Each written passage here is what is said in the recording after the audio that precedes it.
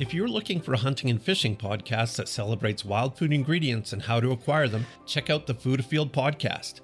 We take you into the field with us while we adventure for food in the backcountry. The focus is on traditional bow hunting and fly fishing, but we explore all of the ways to fill your freezer. You can listen to the Food Afield podcast on Spotify and Apple or wherever you find your podcasts.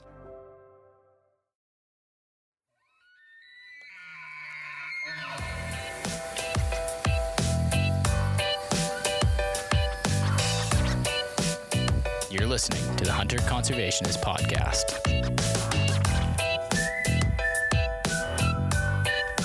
Now, Paul, you're not living anywhere near all these fires in Alberta, are you? They're north and you're south?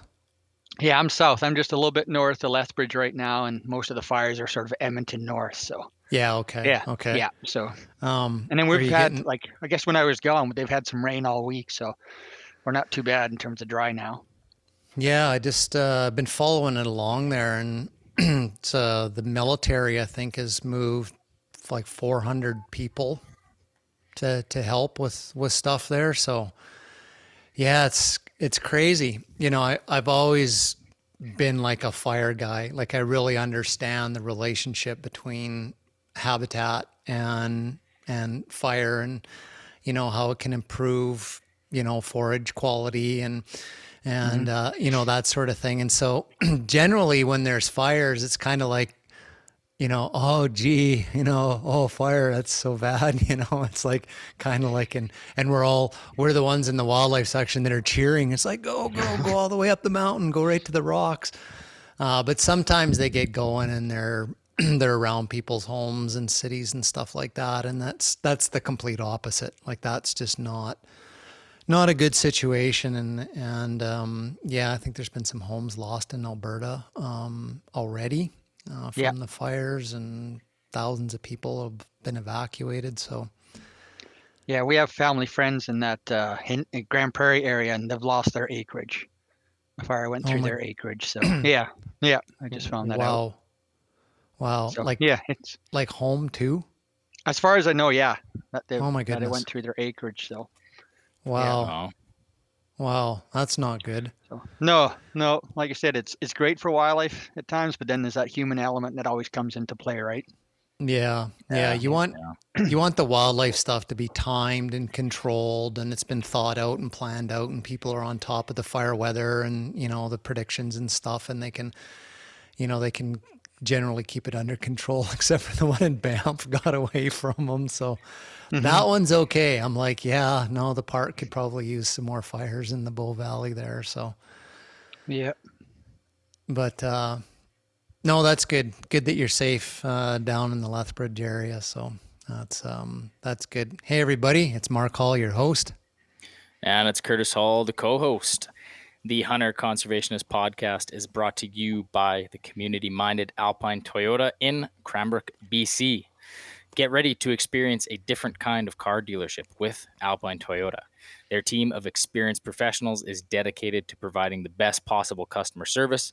Plus, they're proud to give back to the community and conservation with support of organizations like Ducks Unlimited Canada and us here at the Hunter Conservationist. As always, we are very grateful for the folks down at Alpine for their continued support of what we do here at the Hunter Conservationist. So thank you, Alpine.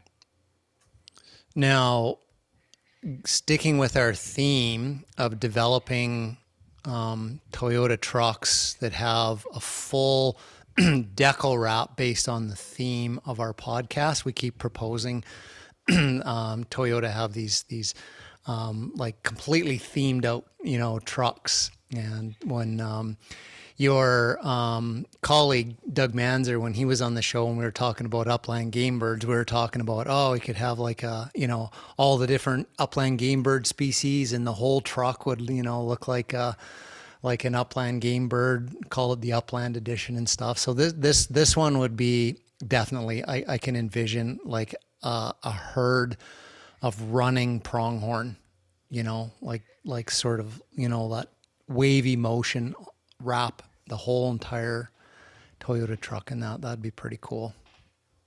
Yeah. And then would you have to drive it like really fast? Yes. Because like pronghorn are the second fastest land mammal. Yeah, you would be exempt. Uh-huh. You would be exempt from the speed limits. Yes. Yeah. You would be allowed to go cross country and under fences as well. That would be in that pronghorn edition. You would be allowed to do that as well.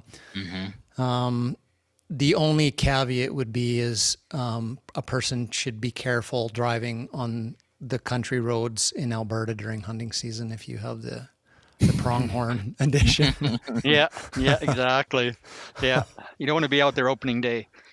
No, for sure. Yeah, not parked anyways. No.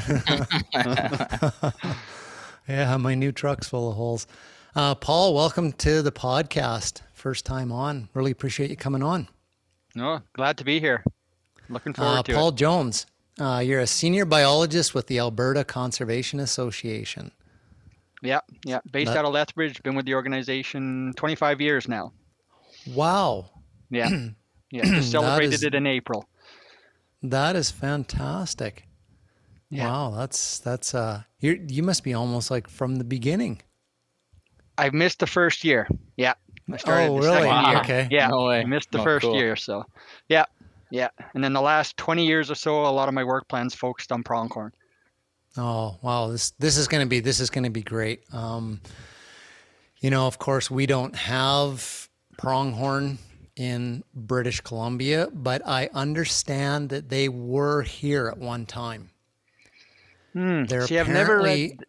Yeah, I was going to say I've never read that. I've only heard Manitoba, Saskatchewan, and Alberta, and then they stopped at the Rockies. Okay.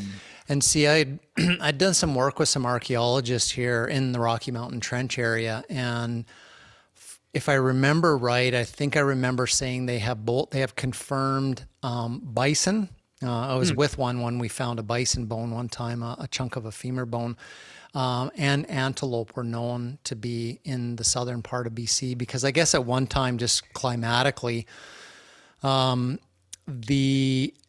the true sagebrush ecosystem that's south of us in the U.S. actually came up into the Rocky Mountain Trench, and it subsided, and we have more of the bunch grass and the antelope brush, but not the true sagebrush. There's a bit of the true sagebrush ecosystem in the Okanagan. So, I had just remember hearing from the archaeologists that I think that they had found traces of antelope bones.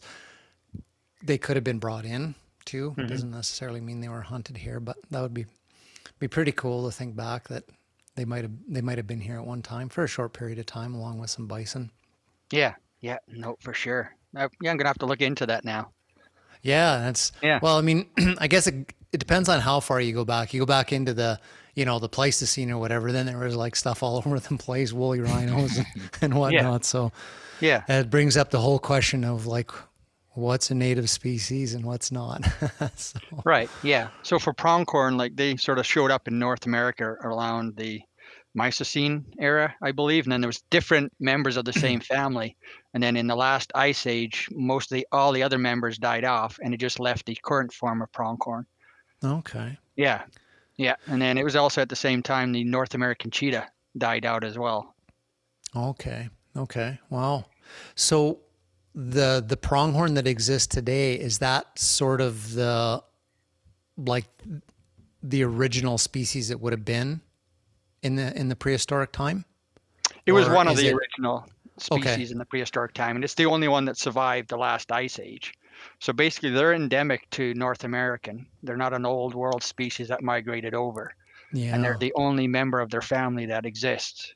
So a lot of people think of pronghorn that, they look like deer a little bit, so they must be related to deer, but they're completely separate. Their actually closest genetic relative is the giraffe. So if you think about it, pull up an image, put an image side by side of a giraffe and a pronghorn headshot, and just have a look at how kind of similar they are. Oh, isn't that interesting? I would have, if you would have posed that as $1 million question, I would have said goats. Right. Well, because that's, Yeah, I mean, that's, their name is Antilocapra americana, which sort of stands for intermediate between goat and goat of North America, right? Yeah. Huh. Giraffe. Yeah. Huh. I never would have guessed. No. Yeah, So, I mean, that's exciting. Yeah. So it's got a bunch of nicknames, and one of them is the speed goat.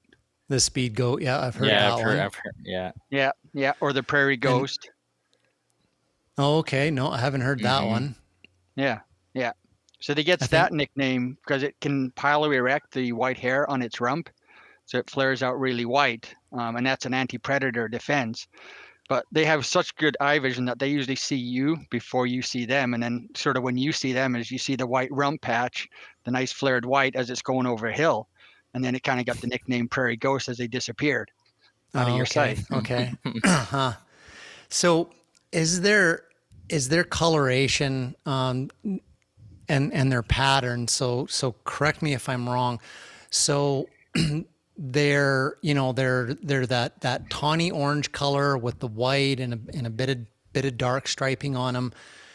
Now I'm to understand that the ungulates that have like the more vibrant colors, like the elk, were because they were herd animals and also open animals. They needed more, like a little brighter colors and patterns and stuff for visibility or camouflage, I guess, in open prairie environments, or whether that was a breeding thing. But it also seems to me that they were connected to large herd animals, gregarious. Why the moose is just sort of like all one color, because it's usually just 2 or 3, moose together, not like 40 of them in a group. Is that kind of ring true for pronghorn? Yeah, no, for sure. I mean, their tan color sort of helps them blend in nicely with the prairies, right? When you get your green grass during the spring, but as the summer goes on, it burns off and becomes almost like a tan color as well. So it helps blend into there. And then their pattern helps when, let's say, if a coyote's chasing them and they're running in their herd and they're weaving in and out, it's harder for the coyote, I think, to pick up on which individual it wants to keep on the path when it's chasing. Oh, because they're definitely, for most of the time, they're definitely a herd animal. Yeah. Yeah. I had read that about zebras. Mm-hmm.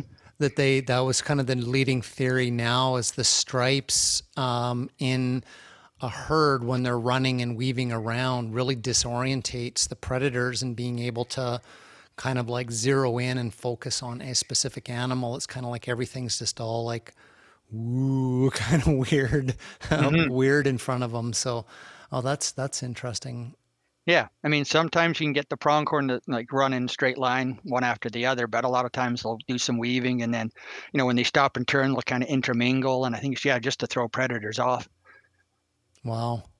So the coyote probably and wolves would have been the main or the only predators of pronghorn, or I guess grizzlies would have been at one time too, and the grizzlies were on the plains. Yeah, no, for sure. Yeah. But for the most part, the modern pronghorn can outrun any modern predator. Right. Whether it's, a wolf or a grizzly bear or a coyote. When they get to adult, they can pretty much outrun them. Even, golden eagles will predate on them at one point. But for the most part, they can outrun any of the predators. And it just goes back to their history of when North America had the North American cheetah. That's why they developed that speed. Right, to outrun the North American cheetah. And then, like I was mentioning, the last ice age, North American cheetah disappeared, but our pronghorn stayed and kept that speed. Oh, interesting. Huh. Yeah, there's a kind of a really neat book. It's called Ghosts of Predator Past. Okay. And it's about, the North American cheetah and its relationship with pronghorn. Yeah. In Jose Ortega y Gasset's book, Meditations on Hunting, he's got this isn't the exact quote, but he said for every tactic that the predator developed, the prey through evolution developed a counter tactic, which is why the prey foresee and more often than not escape their hunter. And so here we have the pronghorn, which is exactly that scenario, evolved to outwit a tactic that its predator had, which was speed. So yeah, they won. That's true. I just listened to a Joe Rogan podcast with the author Dan Flores, who wrote Serengeti America. He wrote the one Coyote about the America. Coyote America, and he was talking about the same thing. He had a little bit about pronghorns, and he said that they still, even though they don't have the American cheetah as their main predator, they still sexually select for the fastest. So that is still continuing to go on, even though they haven't had that stressor for however long the cheetah's been gone. They're still selecting for that trait. Right. Yeah. And then did he mention how they select for that trait? No. No? So one of the interesting things with pronghorn is that the female kind of decides who she's going to breed with. So if you have a buck that has a bunch of females all herded up during the breeding season, what the female will do is she will actually take off running as fast as she can away from the buck. And she's testing that buck to see if he can actually catch up to her and turn her around and drive her back to the herd. And if he can't, she'll actually leave the herd and go find another male. Wow. Huh. So yeah. So I can see how it is like sexual selection for faster males, so faster offspring. So if he can catch her, then she's like, you're no good. No, if he can catch her and turn her around back to the herd, then she'll likely breed with that male. Okay. But if he's not fast enough and she can get away, she'll leave and find another male. Yeah. Okay. Him. If Wow. he can't. Oh, interesting. Yeah. Interesting. Huh. Now, if that were people, like one of them would just like yell, like run, danger. Somebody, there's a gun. And I was like, and then they sit back and see who can a bear and see who can run the fastest. Huh. So that's, that just kind of goes to show you like how deeply embedded like those genetic traits are, that when they talk about evolution, like it's not in like decades or hundreds of years, it's in multiples of tens of thousands to see the changes. So how long would it have been since the cheetah would have been gone? That would have been probably over 10,000 ish years, because it's been 11,000 since the last glacier, right? So Yeah. Let me see. I want to say it's been Pleistocene, which is like 1 million years ago. yeah. Yeah. Okay. Well, that was off by an order of 2 orders of magnitude, 10,000 to 1 million. Okay. So it was like 1 million go. years ago during the Pleistocene is when the last ice sheets and glaciers moved south, and that's when the rest of the members died off of the pronghorn family. Wow. So after 1 million years, they're still genetically, evolutionary wise, acting what they needed to do 1 million years ago. That's fascinating. Wow. Huh. Yeah. Very cool. So Canada has pronghorn in Alberta, Saskatchewan, and are they in southern Manitoba? Technically, no, they've been extirpated. Okay. From Manitoba. But every once in a while, like I think like in 2007, I did an interview with I think it was CBC, because a farmer in the southern part of the province saw a pronghorn doe and a pronghorn buck in the province. And likely what it is we had good numbers south of the border in North Dakota, and it was likely two animals that sort of moved up and explored it, and then I haven't heard anything since. Okay. So for the most part, it's just Alberta and Saskatchewan now. Yeah. Okay. Now, where is their present distribution in Alberta, and what was their historic range? Like, let's sort of maybe like pre-European contact. What do we know where they were in Alberta and where they are today? Well, so for Alberta, it would definitely be from the Saskatchewan border over to sort of the Montane when you're starting to get into the Rockies, and then up north all the way to Edmonton or north. So right to the fringe of the boreal, fringe of the boreal forest. Okay. Yeah, but grasslands used to extend all the way up to Edmonton. It's just Yep. our fire suppression has now allowed aspen parkland to sort of creep south. Now, it depends what you call about current distribution. I hear stories of a small herd of pronghorn that's supposed to be around the Edmonton International Airport, and even one a little bit north of Edmonton near Fort Saskatchewan. Hmm. But it's like, half a dozen animals. So is that true distribution, or do you look more at where the key animal, like the big population is, where the larger groups are? So where's the line, kind of the leading edge of the the bulk of the population now in I would Alberta? say the bulk of the population would be kind of like that Brooks Consort area south to the Montana border. Okay, so pretty narrow little strip along the southern Yeah. edge of Alberta. Yeah. Yeah, just look at the grasslands. Okay. Now, that being said, I did an interview with CBC in March because there was a pronghorn living in the city of Calgary. Oh, jeez. Yeah, it showed up twice, once in November and then once again, and it disappeared all winter and then came back in March. And I Really? attributed to that is, so the last 5 years or so, I always get an email through our info line about someone driving between Calgary and Airdrie on the west side of Highway 2, seeing a small group of pronghorn in the agricultural area. So at some point, this small group's got across Highway 2 and has been making a living living in the cropland west of Highway 2 between Calgary and Airdrie. So I think what happened this winter is we had heavy snowfall in November. This animal either became separated from its herd, or the other members went somewhere else, or it died, and she just moved south into Calgary to try to get away from the snow. And she was in, I think it's Nose Creek Park. So it's kind of got some good terrain there for getting out of the snow. Lots of shrubs there for her to forage on. And then when the snow sort of slowed down, dissipated a little bit, she moved back north, I'm guessing. And then we had that early snow in March and pushed her south again into the same park. Oh, wow. Huh.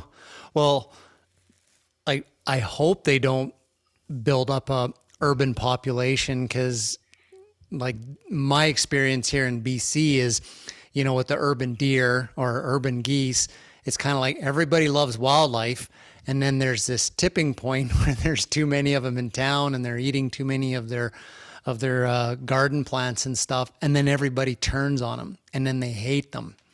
And then you get stuff like, then people get pellet guns and crossbows and they try to take matters into their own hands and stuff. So for the sake of the pronghorn, I hope they never become an urban species like the deer have in some communities. That would be not good for them. No, and I don't see it. I think I bet you she's not even there anymore. That she's moved north again. Moved on. Huh? That's interesting. Yeah. Wow. Now, in their core range right now in Alberta, how is their populations doing? So they must are they very vulnerable to certain types of winters? And the ups and downs. Maybe describe a little bit of kind of where we're at right now population wise, what some of the ups and downs have been, and what the drivers are of those population cycles. Yeah, so certainly for pronghorn, the major driver is going to be your winter weather. So when we have those severe winter events, it really hammers our pronghorn. Like we can lose 30, 40, 50% of our population during severe winters. So in severe winters, is that snow depth or temperature? More snow depth, right? Okay. So they're historically they would have been with the bison and the buffalo during the winter times, right? Let them do the heavy moving of the snow, and then they would come in afterwards and forage in those patches, because their legs are very small, so they're not they don't paw through snow great. So if you get lots of snow, and especially if you get crusting on the snow, they can't paw through to get through to the vegetation. So what we'll see is a lot of times when these events happen is these animals will try and make what we call facultative migrations. So they'll try to move south to get away from this snow events. And then that's where you sort of run into potential issues with running into fences, where one time they could crawl underneath that fence, but now you've got 2 feet of snow and that fence becomes a barrier, and they just basically get trapped in areas that are inhospitable. And eventually they just die of either malnutrition or predation. Okay. Wow. So where would they be right now in your estimation of kind of like the ebb and flow of ups and downs of populations? Yeah, I think they should be more towards the upper end in their population. I mean, we did have a couple of winter goes, a nasty snow event in November that really hit the population hard that winter kind of thing, but I think they should be slowly recovering now. Okay. I mean, and typically, a good population for Alberta is anywhere from 18,000 into the low 20s. Oh, wow. Yeah. Yeah. I mean, we hit a peak, I think it was 1984, of around 32,000 pronghorn in Alberta. Holy. Yeah. Yeah. And they've seen similar numbers. Yeah, Talk. similar numbers in Saskatchewan. Like their population peaked at around, I think it was 33,000 in the low 1900, like 1990s. Wow. Yeah. Wow. But most, if you're looking at a good population, it's going to be high teens to low 20s. Okay. So do they pull out of a bad winter fairly quickly, like white-tailed deer?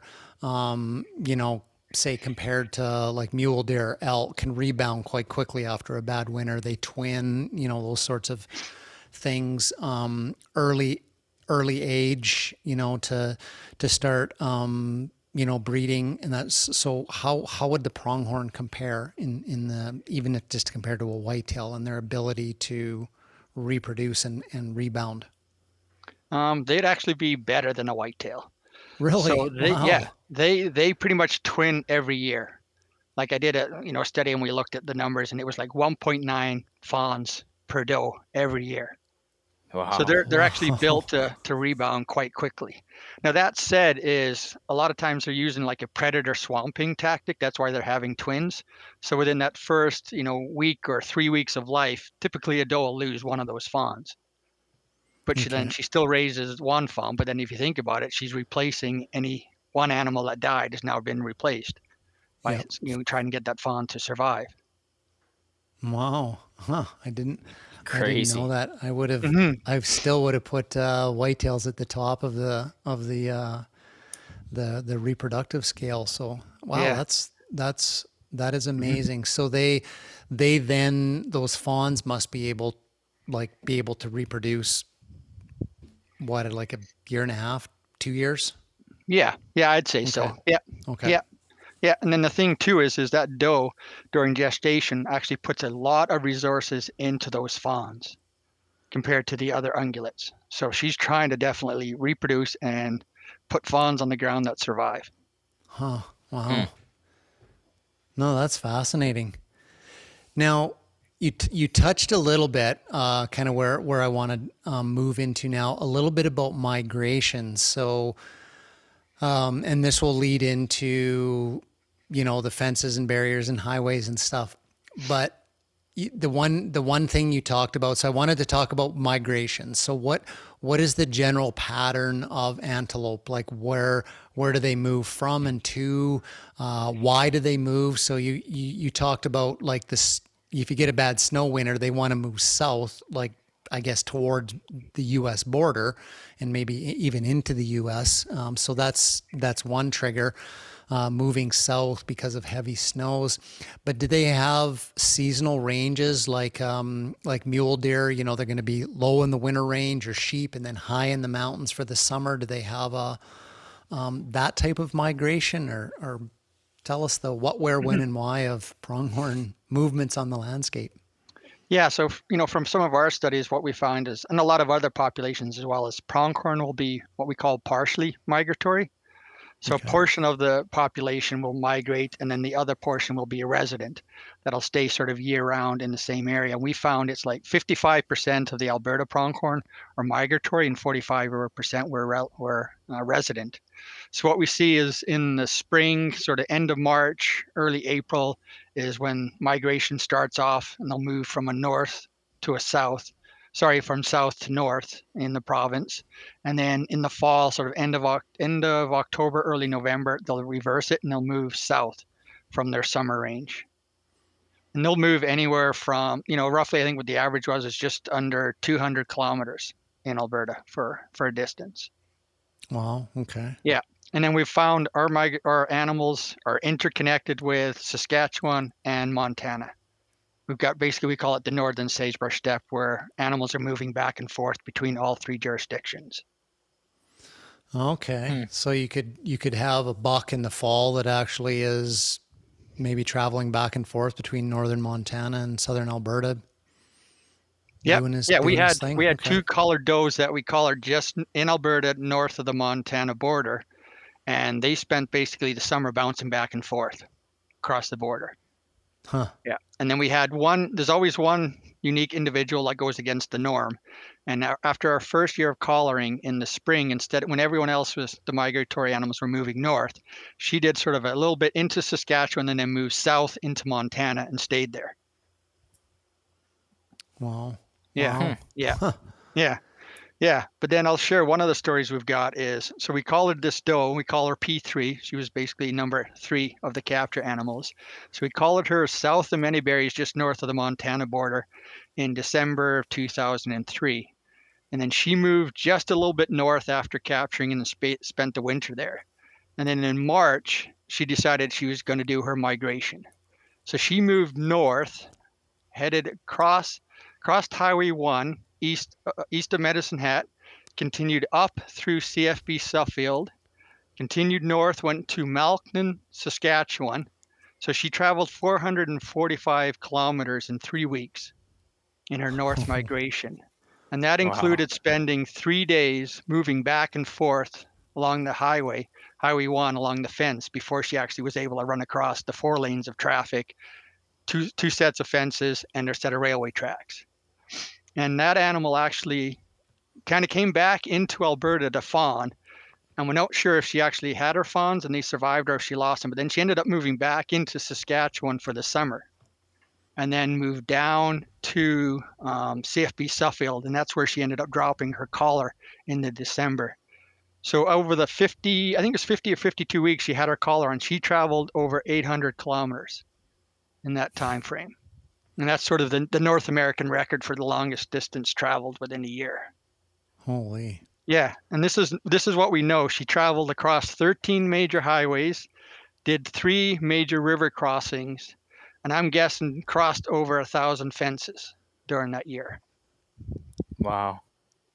Holy. Yeah. Now, wouldn't that be amazing if that was one of those animals that had the GoPro, like on the collar that they've had on the caribou? That would have been quite the adventure. Holy. And then just think about it. When she was doing that spring migration, she's in her last trimester of pregnancy. So she's carrying twins as she's doing that. And doing that. Wow. Yeah. Yeah. Now, do you think she was doing all of that traveling alone? No, I'm guessing she was with other animals. Okay. We never got any observations when they were moving them. To be quite honest, we didn't even know they were going to do that.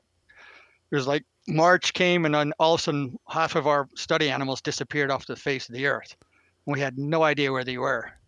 And the only reason that we found them is because there was an oil and gas well checker in Saskatchewan near Malkin that was driving out checking wells, and this pronghorn walked across in front of him on the road wearing a collar. And he phoned Fish and Wildlife to say, hey, I just seen this pronghorn with a collar.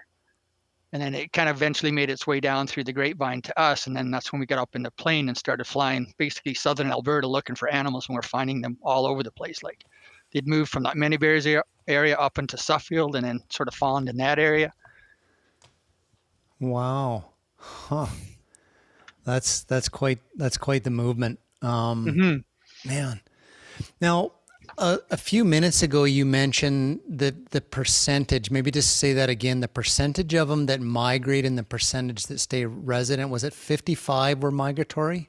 Yeah, 55% were migratory, and then it would be 45 would be resident. So, are that, because there's sort of a similar phenomenon with waterfowl, right? Like if they, in Calgary, there's a large flocks of waterfowl hang out by the outlet on the Bow River of the effluent treatment plant, right? Because there's no ice, there's water, there's stuff growing in it. There's no reason to fly.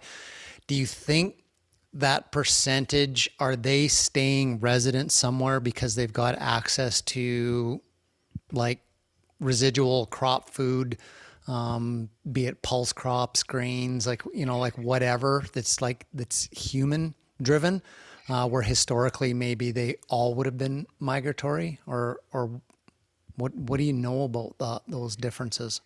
Yeah. So we know there's two things. So part of the resident animals, they include animals that are on cropland year round. So they're out in those Okay. agricultural areas. So those animals, they never migrated.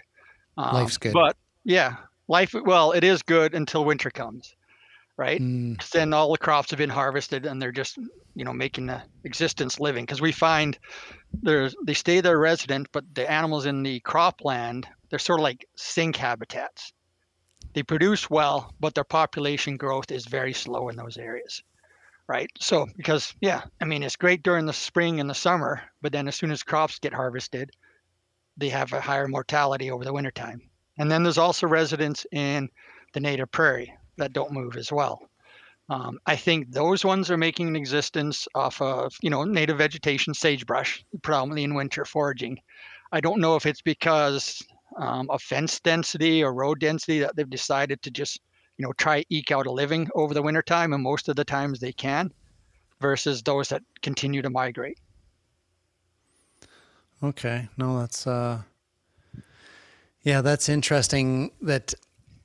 I just couldn't help but think, that the human alteration in the prairie provinces, because agriculture maybe has got them behaving very differently than, what they might have historically when, pre-European settlement sort of thing.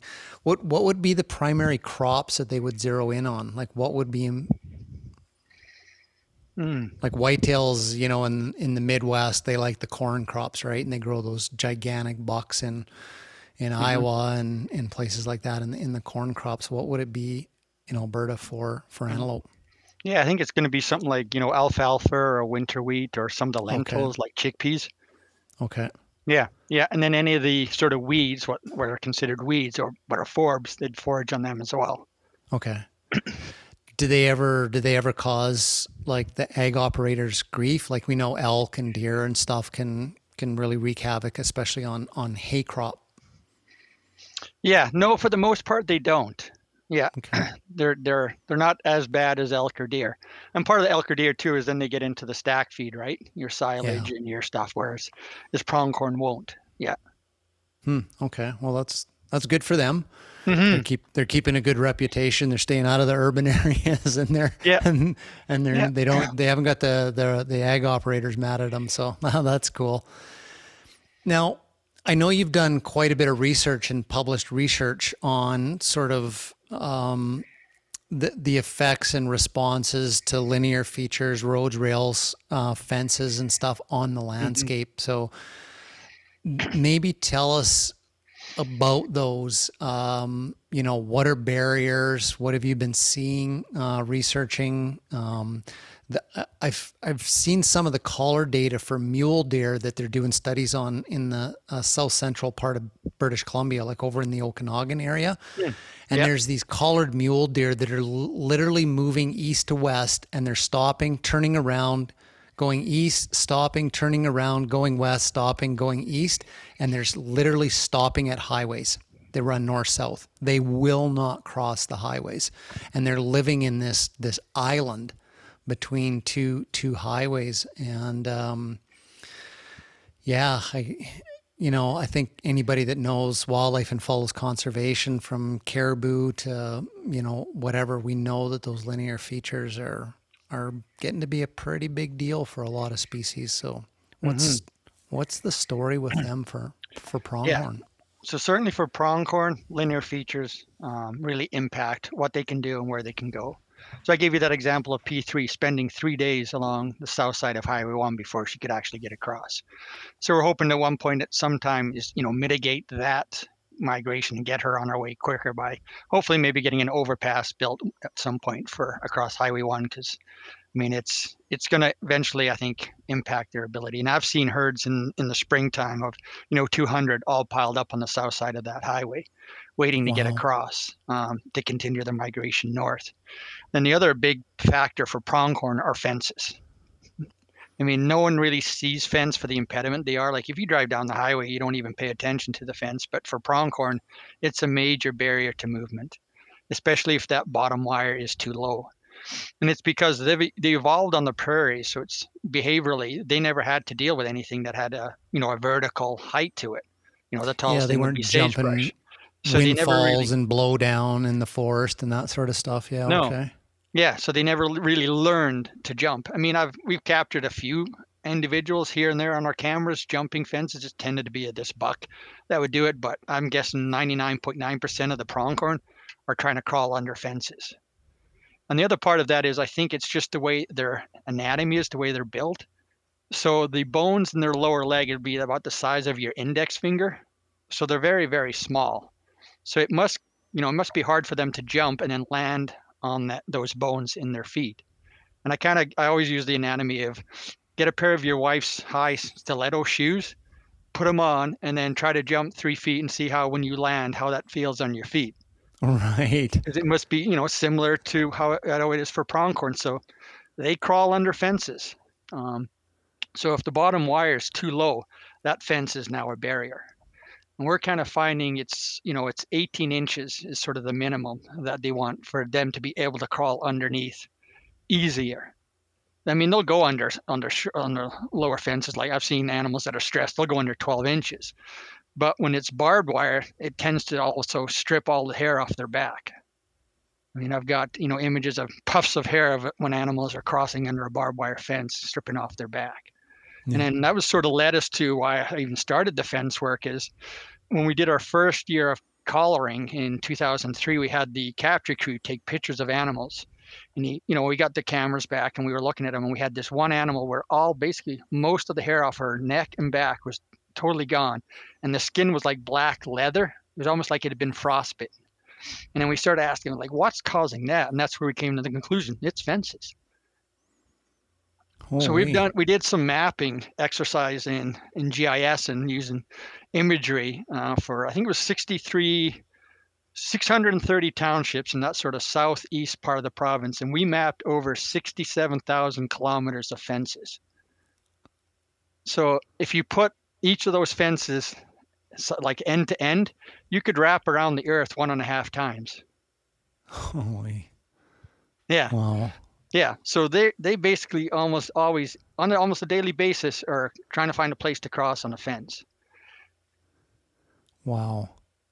Now, I've seen like some of the work that's come out of the States, like I think Wyoming, where they've mapped the Great Mule Deer Migration Corridor, and it's like it's a corridor. It's not this random see you down there in the winter range, type thing. It's like they're using a historic route. Are the pronghorn moving around on their landscape, especially like from winter to summer ranges and north to south? Are they very, very like habitual to like a corridor, or are they more sort of moving randomly across the landscape? And I'm kind of thinking about, maybe you can segue into that, like identifying places, highway crossings, fence crossings. Yeah. So totally different than the mule deer. Like those mule deer, you can stack individual animals' movement paths on top of each other almost. The GPS collar data. Collar data. Yeah. They have high fidelity to those movement routes. Pronghorn, not so much. Yeah. They have a lot more flexibility. And I mean, there's been some talk within sort of the pronghorn world about whether they're migrators or more nomads, that they'll move around a little bit with more plasticity than the pronghorn. And we saw that, like we had when we had 4 animals that did that north migration along with P3. 4 of them crossed at the same sort of general area along Highway 3 east of Medicine Hat, and then we had another animal that crossed to the west side of Medicine Hat. Some of them went as far as Suffield and then stopped there. This P3 went all the way into Saskatchewan. So we have general, what we call migratory corridors or pathways, but there's a lot of flexibility in there. Okay. So that ups the challenge of identifying, like if you wanted to move towards like a highway crossing, The ones that they're building down in the States for mule deer, it seems kind of like no-brainers, right? Like it's like they just have the GPS and it's data, and it's like, okay, this is where the crossing's going to go, like plus or minus, maybe half a mile either way or whatever. But so that must make it a challenge for especially the highway stuff, because more and more, like we see more and more work going on in Western Canada with building underpass type structures on highways. So that's going to be a challenge for Alberta. Yeah. So we just wrapped up a project. We call it Pronghorn Crossing, where we're actually using citizen science. So people from the general public, and we had an app developed for your phone. And we were kind of running it from Brooks all the way through to Swift Current in Saskatchewan. And we were just having people record where they were seeing pronghorn along Highway 1 to get that sort of fine scale of where they sort of piling up along the highway. And we've sort of taken that and then did our analysis on it and sort of identified, potential sites where an overpass could go. Okay. Yeah. But it's I've just actually come back from a conference that was corridors, connectivity, and crossing structures. Had a lot of people from the States there, talking about the work they're doing and how many underpasses and overpasses that they're putting in to keep migration and connectivity going. And I think we're starting to catch up now in Canada. Yeah, slowly. Yeah. I think I don't know if you've seen that film from, I think it's the Department of Transportation in Nevada, where they did sort of a story on their collision problems with deer and building those like just beautiful structures too. Like architecturally, they're designed, they fit into the desert. Like they're just these, they got so much money to do those sorts of things. But I remember one statistic where they said, as soon as you have 5 animals that are hit on a same stretch of highway, I think within a 5-mile stretch of a highway, 5 animals, it's more expensive to not put a crossing in than it is to put a crossing in there. Yeah. The economic losses of, and it was like 5 animals in a 5-mile stretch kind of thing. And it was way lower than what I would have imagined. So. Yeah. So, I mean, that's the issue, right? And then it's also the issue for pronghorn, because part of our analysis, we actually had animal vehicle collision data from the Transportation Department in Alberta and RCMP in Saskatchewan. But that data is actually heavily skewed towards mule deer or deer in general, because they tend to get hit on the road and then they get picked up by the cleanup crews. So they get documented. But what you don't see is the pronghorn showing up as much in that data. And I think it's because when they get hit, I mean, they're likely running across that highway or that road at 100 kilometers an hour. So their momentum actually carries them off the road and they die in the farmer's field or the ditch, right? So they don't get recorded. And when we first started our pronghorn work, we did a sort of a landowner survey of, where are you seeing pronghorn in the cropland and in the native? And one of the questions we asked them is, do you think vehicle collisions are an issue? And every one of them basically said, no, I don't think it is. And then our first 2 or 3 mortalities we had when we did necropsies was from vehicle collisions. They had broken ribs, broken legs, but they were actually out in the farmer's field. And it's so they're getting clipped maybe in the back end or something. Yeah, or even when they get hit, it's not killing them because they've got so much adrenaline and so much speed behind them that that momentum carries them off the road. They're running twice as fast as a deer can run. Interesting, huh? Yeah, so that's where we've sort of seen a misalignment between animal vehicle collision data and where we typically see animal migrations that were mapped based on our GPS collar data, and where we were seeing animals from the Pronghorn Crossing app data. Huh. Wow. Do you think antelope are the type of animal that they would figure out crossing structures like quite quickly and adapt to them?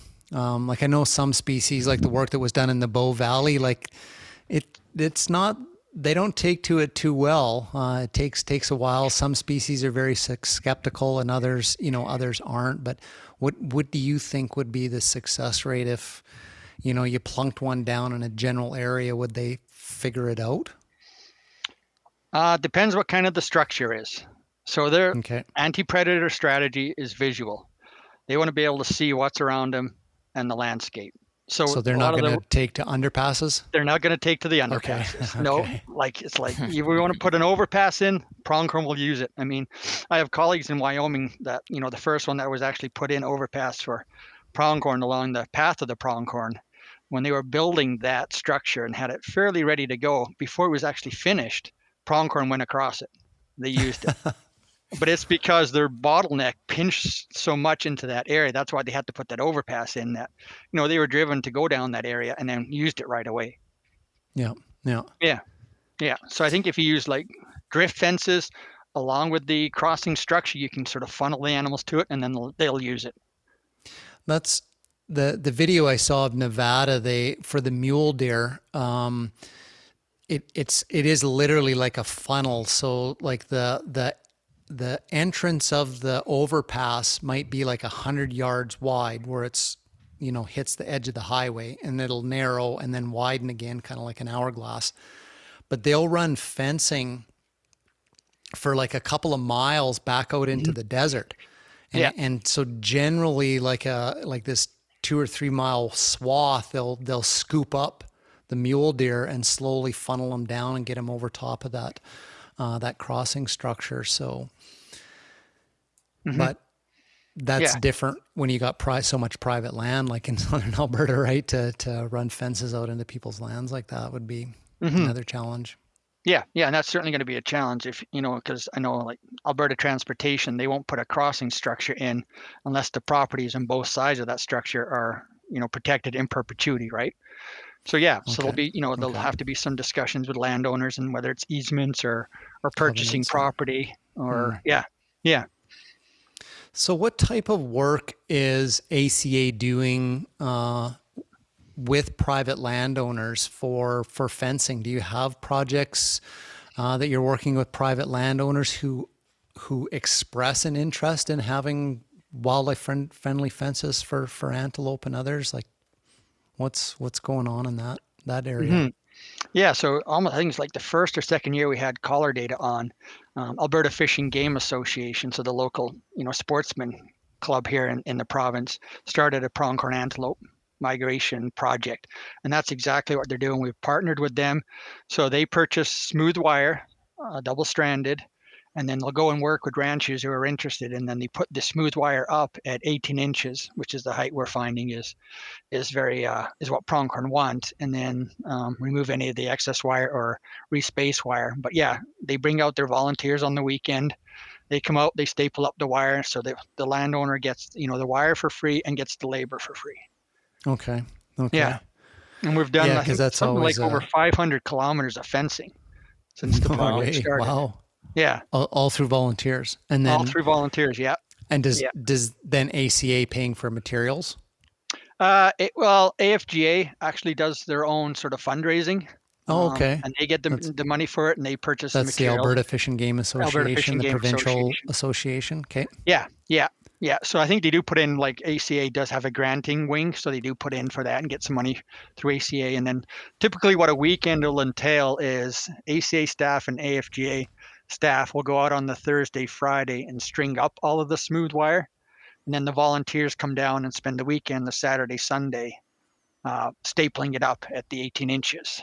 And then if need be on the Monday, the ACA staff and the one AFGA member will do sort of like a last minute cleanup of the site.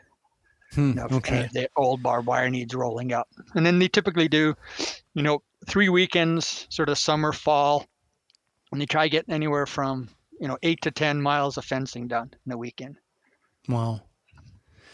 Now, what's your experience with the smooth wire, barbed wire debate for landowners? I know, where we live, you hear you can't go with smooth wire. The cows will push against it. They know they're gonna, they're gonna bust fences.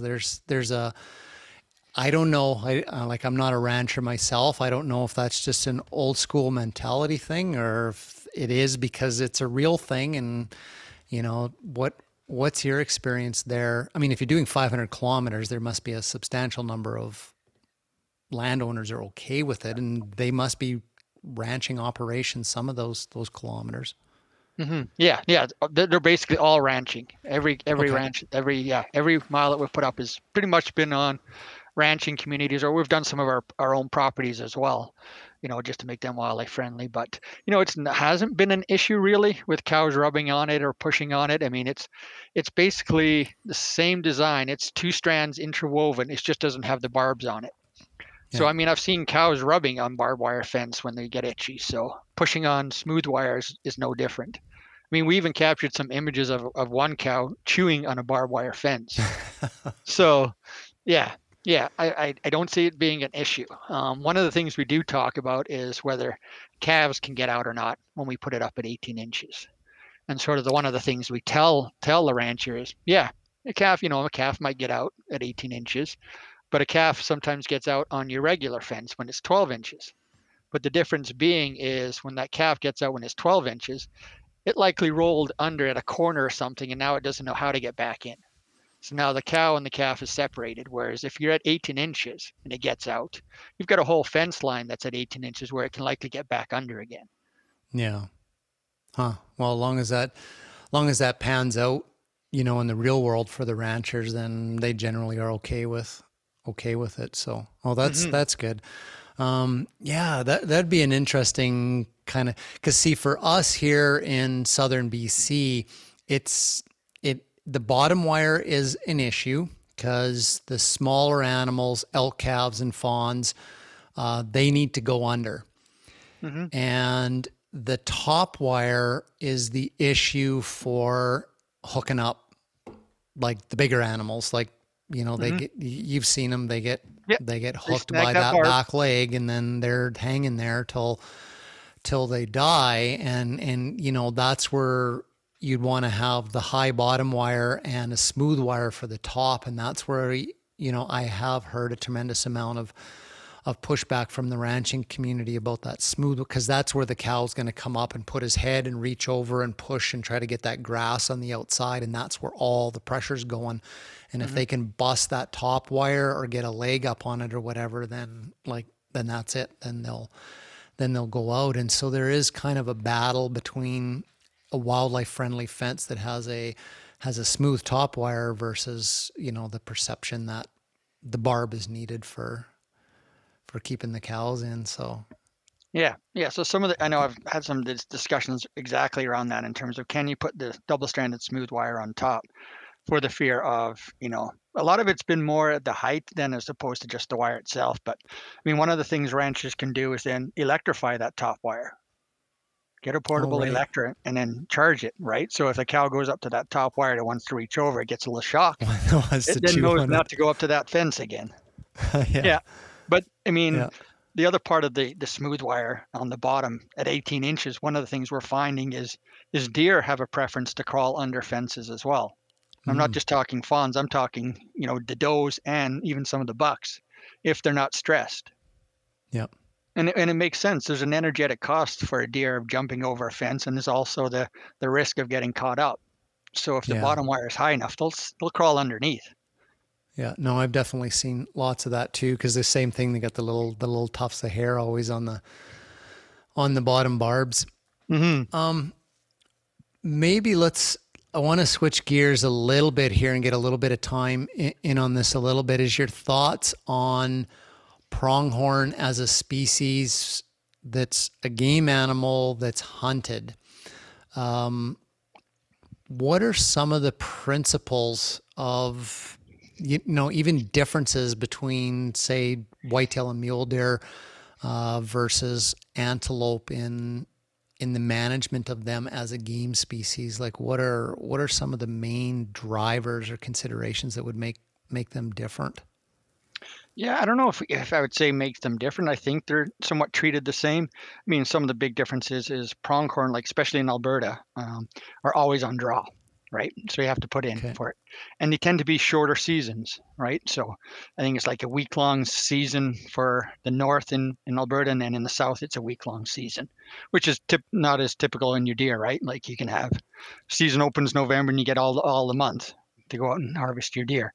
So it's very short. And then typically for pronghorn hunting is, within that first day or two, that's when most of the bucks are harvested. Oh, wow. Yeah. So, if you do your right scouting, and people have told me that, once they get drawn for a pronghorn, when the season's about to open, they'll go down on the weekend and scout, and then that Sunday night they'll basically pick their buck and then sleep on them. They'll stay in their truck and watching that buck, and then just sleep there, and then get up in the morning and go out and try to harvest them, because pronghorn are a little bit different than deer in terms of they're active mostly during the day. They're diurnal, so they're not crepuscular. They're not nocturnal. They're active pretty much during the day. So a lot of times, if you can find your buck in the evening and he doesn't get disturbed when he beds down, he'll be there in the morning or in the same general area in the morning. Oh, wow. Kind of like mountain sheep. Yeah. Huh. I mean, they will do a little movement overnight if they're pushed or if there's a snowstorm, and we've picked them up at all kinds of hours with our cameras, but 80% of their movement is during the day, which makes sense. It's a visual detection of predators, right? So yeah, exactly. Moving around during the day and bed down at night. The antelope's eyes and the way they're structured on their skull is very similar to a mountain sheep and a mountain goat. I think even their pupils are very, very similar, and they got those, they're a little bit bulged, they're a little bit to the side, which I understand in sheep and mountain goats gives them, in that open habitat, gives them a better, like, not 360 degrees around, but a pretty darn good Close. peripheral view. Yeah. And so the same thing, those animals tend to bed down at nighttime, and like you see a big belly, and you get up in the morning and he's still laying on his same, little crag, that he was at 10 o'clock the night before. So yeah, that's interesting. Huh. Yeah. I mean, cause their vision is tremendous. They can see movement a mile away. And for a small animal, like they're only, a female pronghorn is 100 pounds and a male is 120, and they stand roughly 3 feet. Their diameter of their eyes is actually about the same as a horse's. So they actually have large eyes for that visual detection. Wow. Yeah. Huh. Now, I know in places, and I'm just wondering if this is because sort of an overpopulation thing, like in Wyoming, very high densities.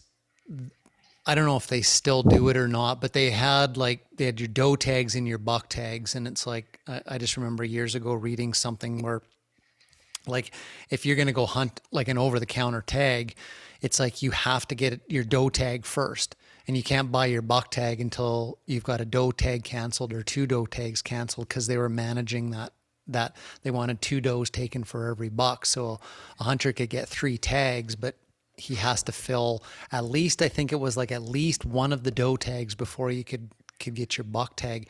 Now, is that just a population control thing via hunting, or is that something that's very important for pronghorn that would be different than, say, deer? Yeah, so that's just a population management tool, right, to control it. Because like Wyoming has almost half the North American population of pronghorn. Yeah. So their densities are just tremendous compared to, pretty much every other state. Now, that being said, so this past winter, I don't know if you guys have heard the stories or not, but they've had some bad severe die-offs, severe winter, severe die-offs. Like in some of the herds of pronghorn, it's up to 80% of the herd died this past winter because of the conditions.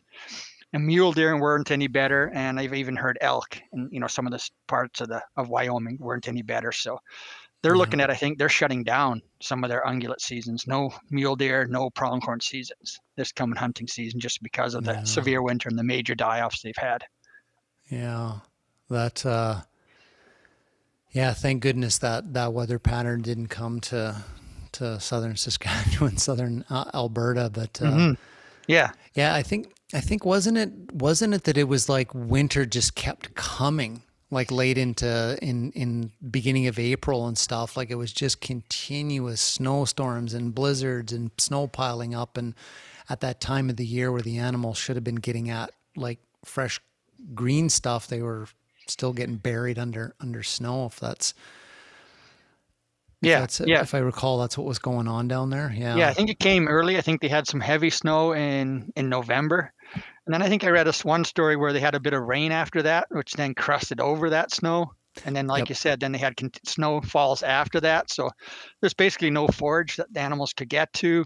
And they basically were just waiting to die. Yeah.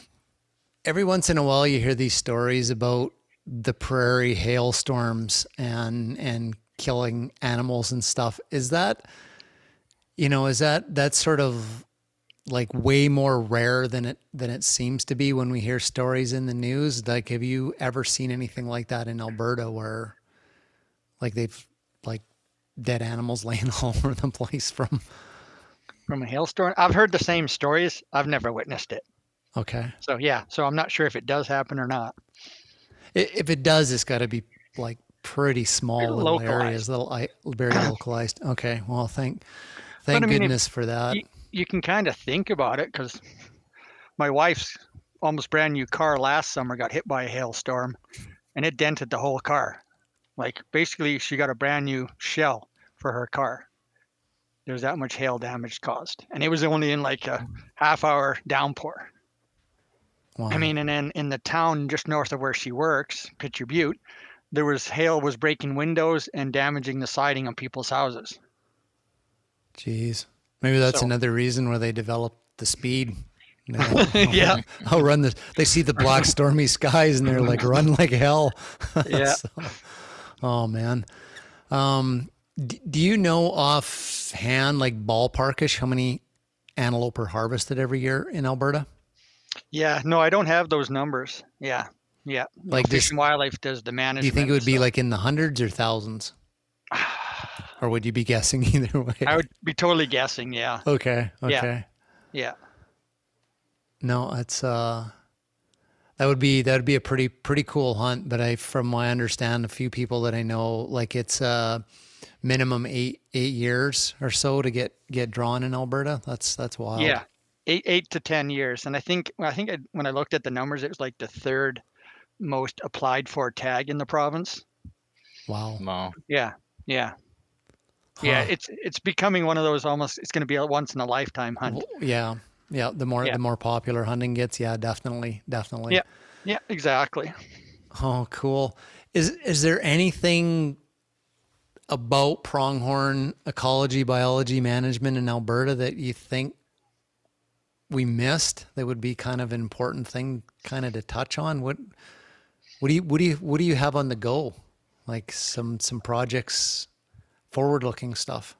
Yeah, so we don't really have anything on the go. We've been having some discussions with Alberta Fish and Wildlife about, potentially putting more collars back on animals, but having the collar on the same animal for multiple years, because that was one of the, if you want to call it a shortfall of our original study, is the collars were stored on board. So they collected locations every 4 hours, stored the information on the collar, and then after 50 to 52 weeks, the collar dropped off. We would download the data and then redeploy the collar, but on a different animal. So that's one of the things we want to look at is putting collars on the same animal over multiple years and seeing if each animal is doing that same migration every year. Because like the example of P3, where we collared her in December of 2003 and where she dropped her collar December 2004, she's about 200 kilometers away. So she didn't cross Highway 1 again and move south. So was that just she hadn't done it yet, but she would do it later on, or is it a phenomenon where, when they make those huge movements, it's so energetically costly that they don't do it from year to year? And then our landscape is changing, right? Like we've got urban development, urban sprawl, industrialization, and now we've got sort of green energy coming on the forefront, and that's going to change the landscape. Are these animals going to be able to continue moving in such a changing landscape? Has there been any kind of movement in the prairie provinces for ag operators going to the big high fences? Well, we have quite a few of those in areas in southeastern BC, just because farmers were tired of elk depredation on their crops, and there was a big federal provincial grant, like about 20 years ago, and they got these 12-foot, call them elk fences, and there's no getting, past those things. Is there anything like that on the prairie provinces, or are they just your normal 4-foot? Yeah, like a lot of crop land will actually not even be fenced. or if it is fence, it's just a regular, 4-strand barbed wire fence. Because sometimes what the landowner will do is after he harvests his crop, is he'll turn cattle out to graze on the stubble. So we haven't seen those fences. Those kind of fences are, for here, is more associated with solar farms, right? Putting in big solar panels, and for those, they'll fence off the whole perimeter of the solar farm with an 8-foot fence. Okay, and those installations tend to be pretty large in order to generate the power they need, so you could end up with a mile or more of high fencing possibly. Yeah, more. Yeah, like there's one I think being reviewed right now that's sort of just outside of one of the migration corridors that we've mapped. That's 7 sections in size, so like 18 square kilometers in size, solar farm that could have 8-foot fence pretty much all around it. There's a few roads that go through that won't get fenced, so that people can still use the county road. And then one of the researchers out of Wyoming, when he looked at a small one, I think it wasn't more than 5 square kilometers, he found not only is the footprint, you lost that habitat, and a lot of times it's on cropland, but there's also this 40% indirect habitat loss where animals weren't using that habitat as much as they used to in the past. Yeah. Wow. Now, going back to the collar thing, don't they have the GPS collars now where they bounce the signal off a satellite and you can just pick up the locations? They're getting logged by a base station. You can log in every day and see where your animal is, kind of thing. Is that where you'd like to move towards?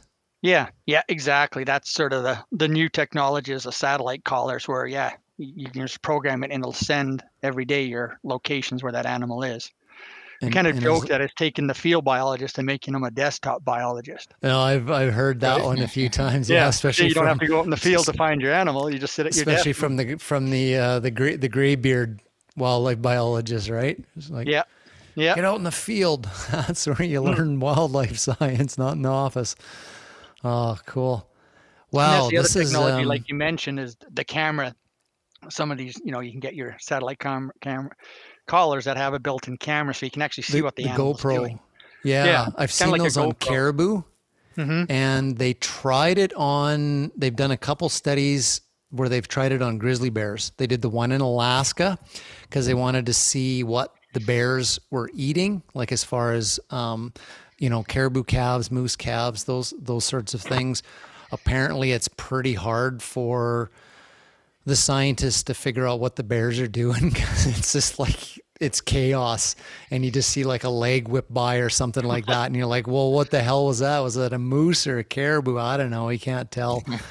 And then a good friend of ours, he's been on the show several times, Dr. Clayton Lamb. They tried it on grizzly bears in northeastern BC in around one of the caribou maternal penning projects, the caribou recovery areas. Yep. And he basically said, nah, didn't work. I don't know exactly why, whether like the cameras didn't work or they couldn't see what the bears were up to or whatever, but that was kind of a bust on that project. They didn't get any data off of it, but yeah. I wonder if it's just because of the size of the bear's head, and when it's eating, its head's pointing down and it's blocking the view of the camera. Yeah, I think I saw bits and parts of, maybe they might have been still pictures of one of the GoPros of the Alaskan brown bears, and it's like, I don't know how anybody would figure out what was going on in that picture, because you're basically looking at something. It's from underneath their chin, and they're killing something with their mouth, and it's not the best angle. So but that would be kind of neat to see, animals, pronghorn going under fences or over fences. That'd be kind of cool. Curtis, what were you going to say?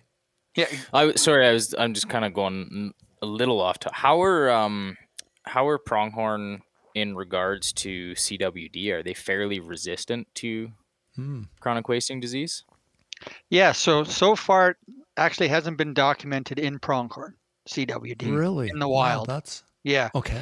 I read one paper where it kind of suggested that they were genetically susceptible to CWD, but there's been no field documentation of pronghorn getting CWD. And there's been I don't think anyone's even field trialed it, like in a lab setting sort of thing, when they were testing it with deer and elk and stuff. No one's, I don't think, even done it for pronghorn. So far, so We're lucky. And Because you would figure with, with deer, like with our mule deer in Saskatchewan and in Alberta, and then overlap with A lot of pronghorn, if they were going to crossover. be susceptible, you would have detected it by now. yeah, Hmm. no, that's I mean, that's good news. Mhm. Really, that's amazing. So I know the whitetails, like they have that parasite that can get into the brain of moose, which is causing some problems where whitetails are expanding into more moose range. So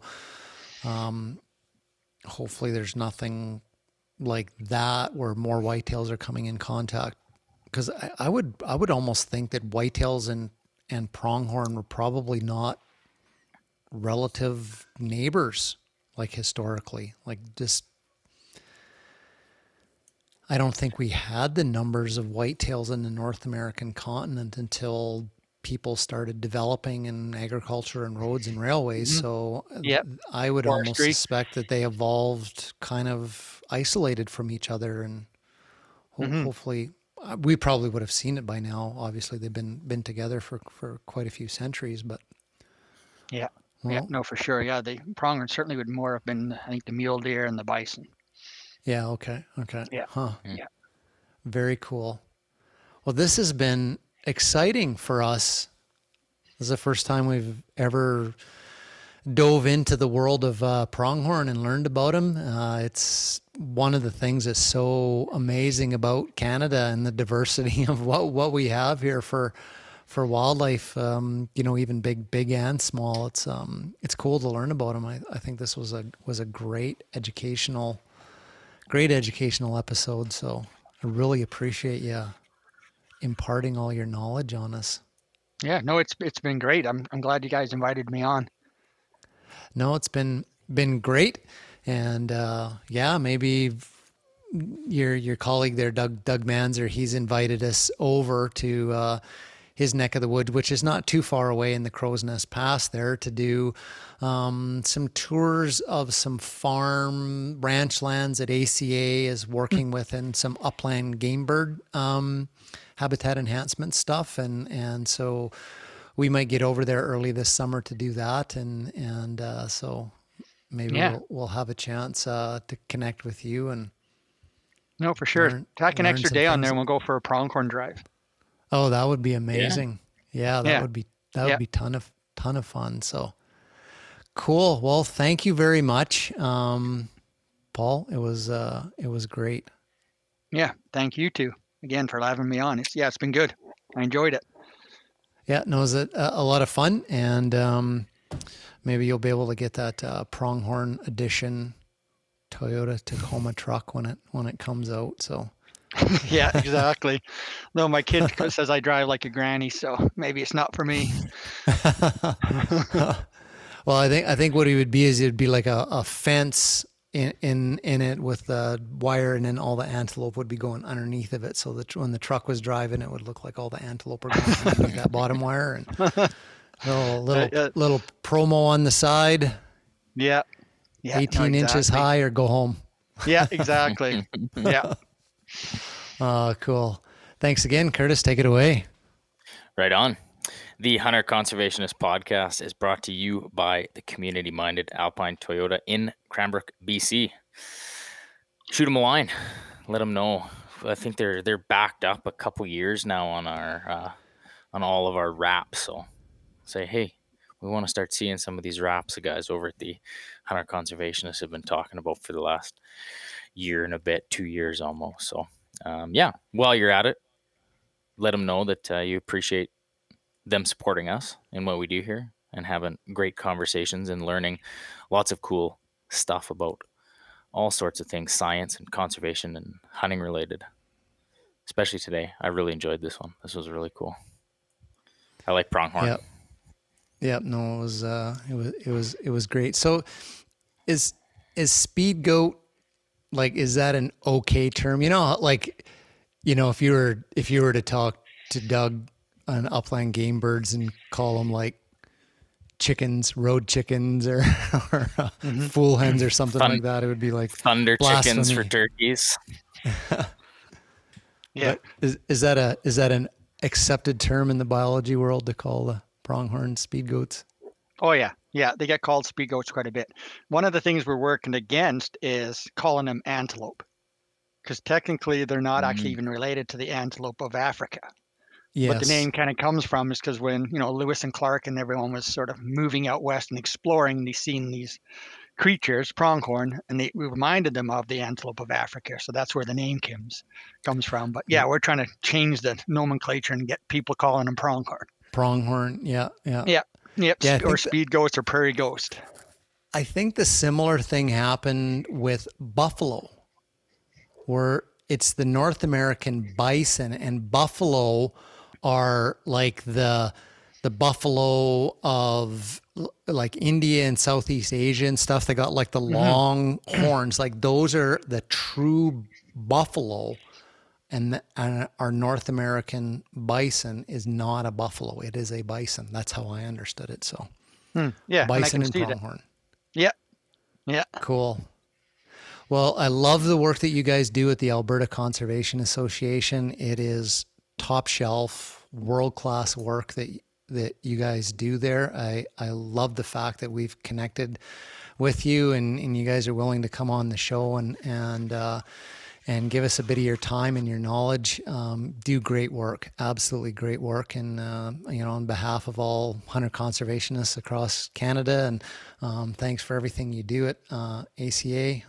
Portion of your funding comes from hunter dollars. And so that's kind of cool, as well as other places, but that is an important part. And ACA definitely puts back into the resource that hunters benefit from as well. And one of the plugs I'll give for ACA is, even though I am not a resident of Alberta, I get the ACA magazine when it comes out. So if you're into it, is a great magazine. I love it. I put it right up there with Ducks Unlimited Canada's Conservator magazine. Like it's a really good magazine. So go onto the website, and I think if you can still, I think anybody can get themselves onto the mailing list anywhere in Canada and get the magazine and just see the great things that go on in Alberta with your guys' organization. So. Yeah. No, you definitely can still sign up for the magazine, and I think now they're sending it out electronically as a PDF. So.